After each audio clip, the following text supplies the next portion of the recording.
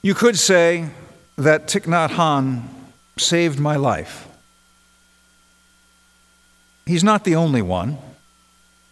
My life is saved nearly daily by my wife, my daughter, my friends, clergy colleagues, members of this congregation, Rachel Maddow. But I was at a particularly low point in my life when I first encountered the teachings of Thich Nhat Hanh, the Vietnamese Zen master and peace activist. In his book, Peace is Every Step, Thich Nhat Hanh writes, "In my tradition, we use the temple bells to remind us to come back to the present moment. Every time we hear the bell, we stop talking, stop our thinking, and return to ourselves, breathing in and out and smiling. Whatever we are doing, we pause for a moment and just enjoy our breathing." Sometimes we also recite this verse, "Listen, listen. This wonderful sound brings me back to my true self."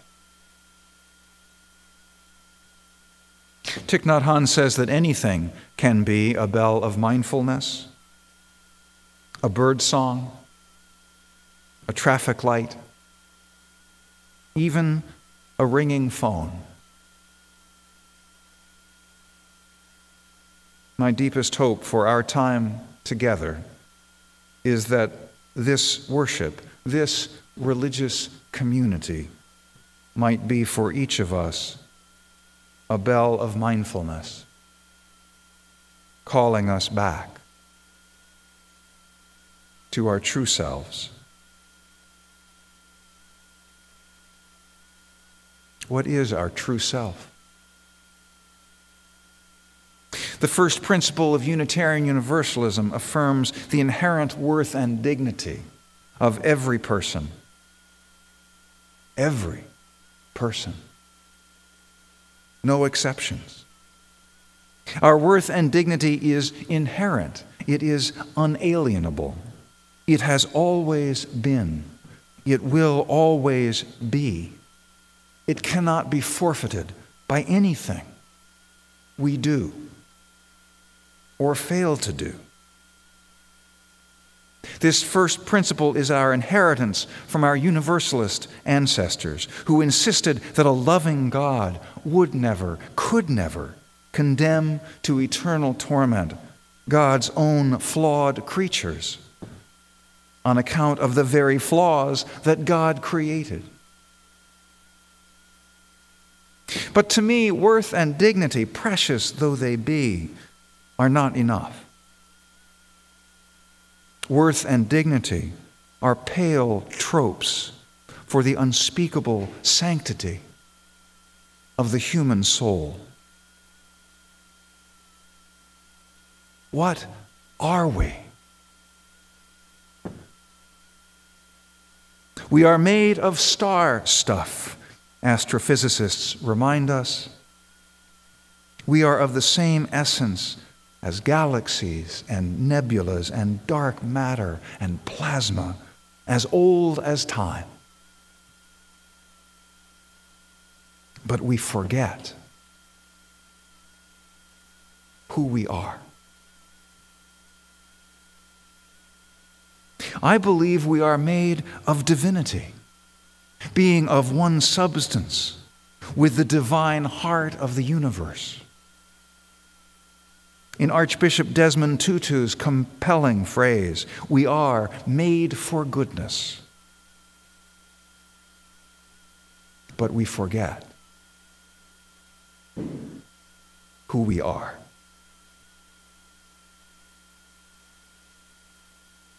Early this month, I was the lone Unitarian Universalist among more than 30 Christians on retreat on the Isle of Iona off the coast of Scotland. Many of the young adults in our group came from evangelical backgrounds and had never encountered a real live Unitarian Universalist before. Once they realized I did not have horns, they drilled me with questions about my faith. What about Jesus? They asked. What do you believe about Jesus? I answered, I believe Jesus was the Son of God, and I am the Son of God, and you are the Son of God, or the daughter of God, or the child of God. Actually, many of them agreed with me. And if we're wrong about all this, how much better and more hopeful and empowering a way to live than to believe each of us is inherently depraved. And we have to fight our whole lives against the sinfulness at our core, rather than reclaiming the goodness that abides there, intact and holy, waiting for us to remember.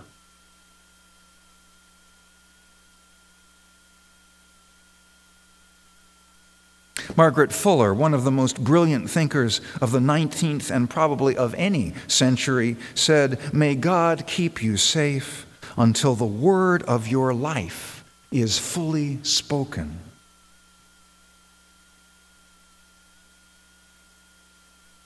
Who speaks the word of your life?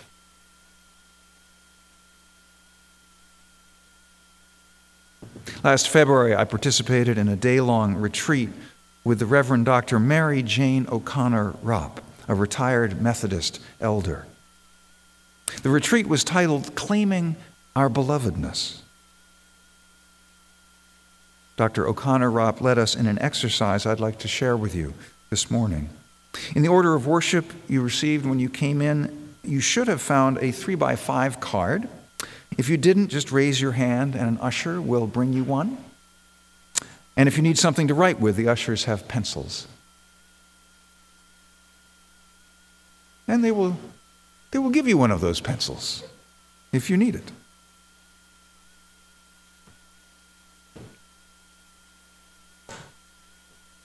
The ushers are on the case.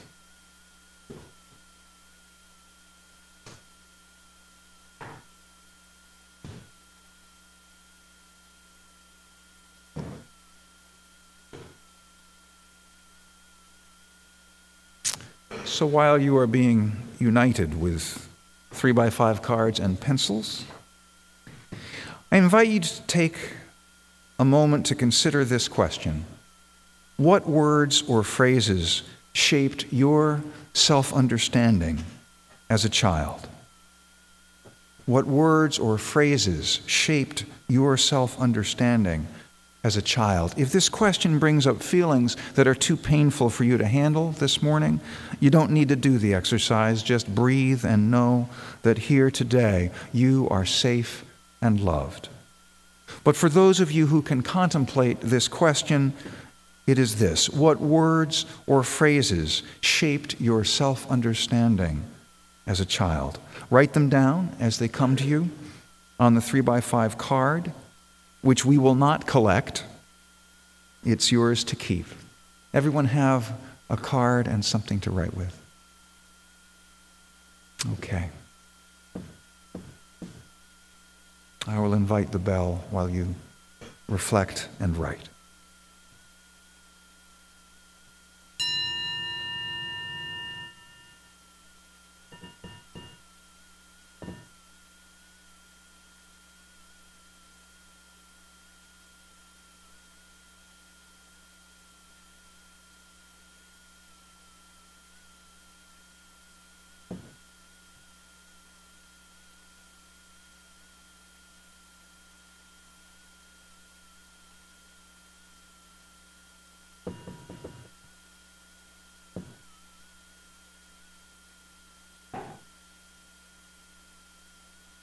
What words or phrases shaped my self-understanding as a child? The words I wrote down were good, bad, temper, control, attractive, unattractive. But one of the most powerful shapers of my self-understanding was not a word at all. It was a sound.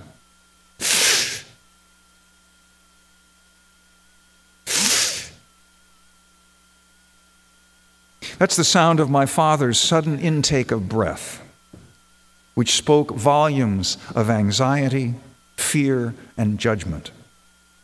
It's the sound he would make if I tipped over a glass of milk as a child, or when I was older and driving the car and he thought something hazardous was happening or about to happen. When I heard that sound, it wasn't good. And I heard it a lot. 3 years ago, the night after my father died, I woke in the darkness and walked through the house.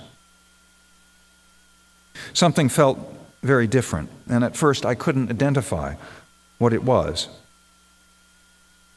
Then I realized that now that my father was dead, for the first time ever in his house, I was no longer afraid of his anger. However much I had loved him, and I loved my father dearly, I had always feared him. Naturally, the angry, judgmental God I grew up with bore an uncanny resemblance to my father. The 1928 Book of Common Prayer, still in use in the church of my upbringing, didn't help.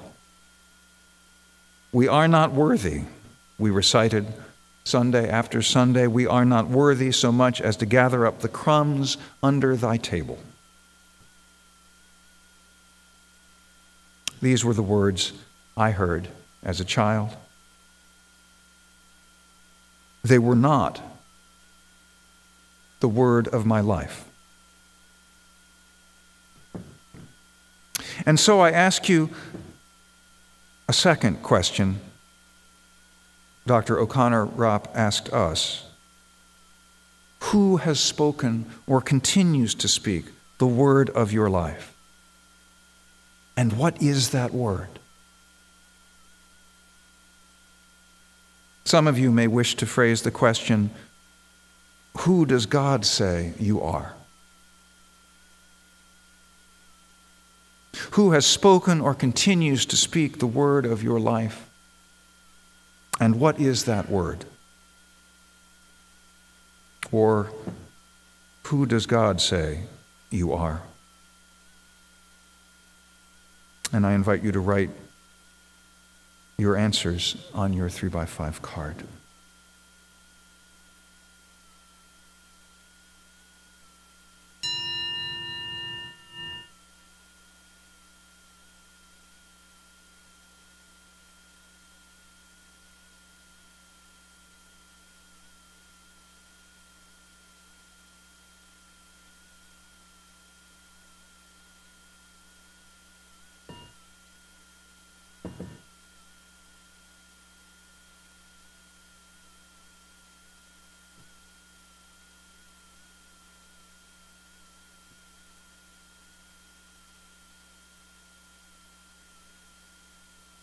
How can we erase the hurtful words spoken by others and chiseled on our hearts? We can't. But the rain, wind, and sun of life can erode them and soften their edges. Moss grows, and eventually a tree splits the rock as it inexorably seeks the sun. The old words are still there, but now there is so much more as well. Old words have power, but so do new words. Let us compose them, sing them, listen to them, inscribe them on our hearts.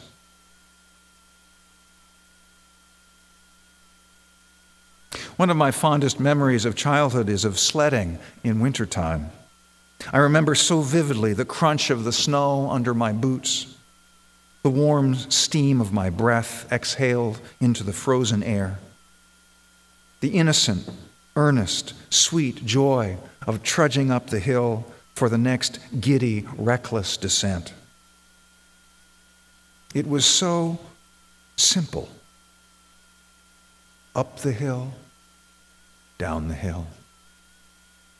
Up the hill, down the hill. No success, no failure, no competition. If I fell off the sled, I got back on. Maybe in those heedless, timeless hours of sledding, I knew I was okay. Maybe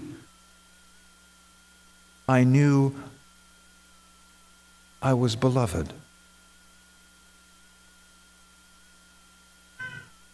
And when Jesus had been baptized, just as he came up from the water, suddenly the heavens were opened to him, and he saw the Spirit of God descending like a dove and alighting on him. And a voice from heaven said, "This is my Son, the beloved, with whom I am well pleased." Only now, only when Jesus knows he is beloved, can Jesus endure 40 days of privation and temptation in the wilderness. Only when he knows he is beloved can he embark on the brief, subversive, powerful ministry that costs his life and changes the world.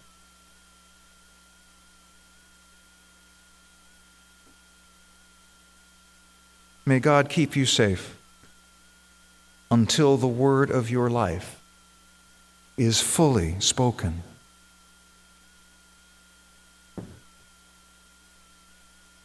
Who speaks the word of your life? What is that word? Who does God say you are?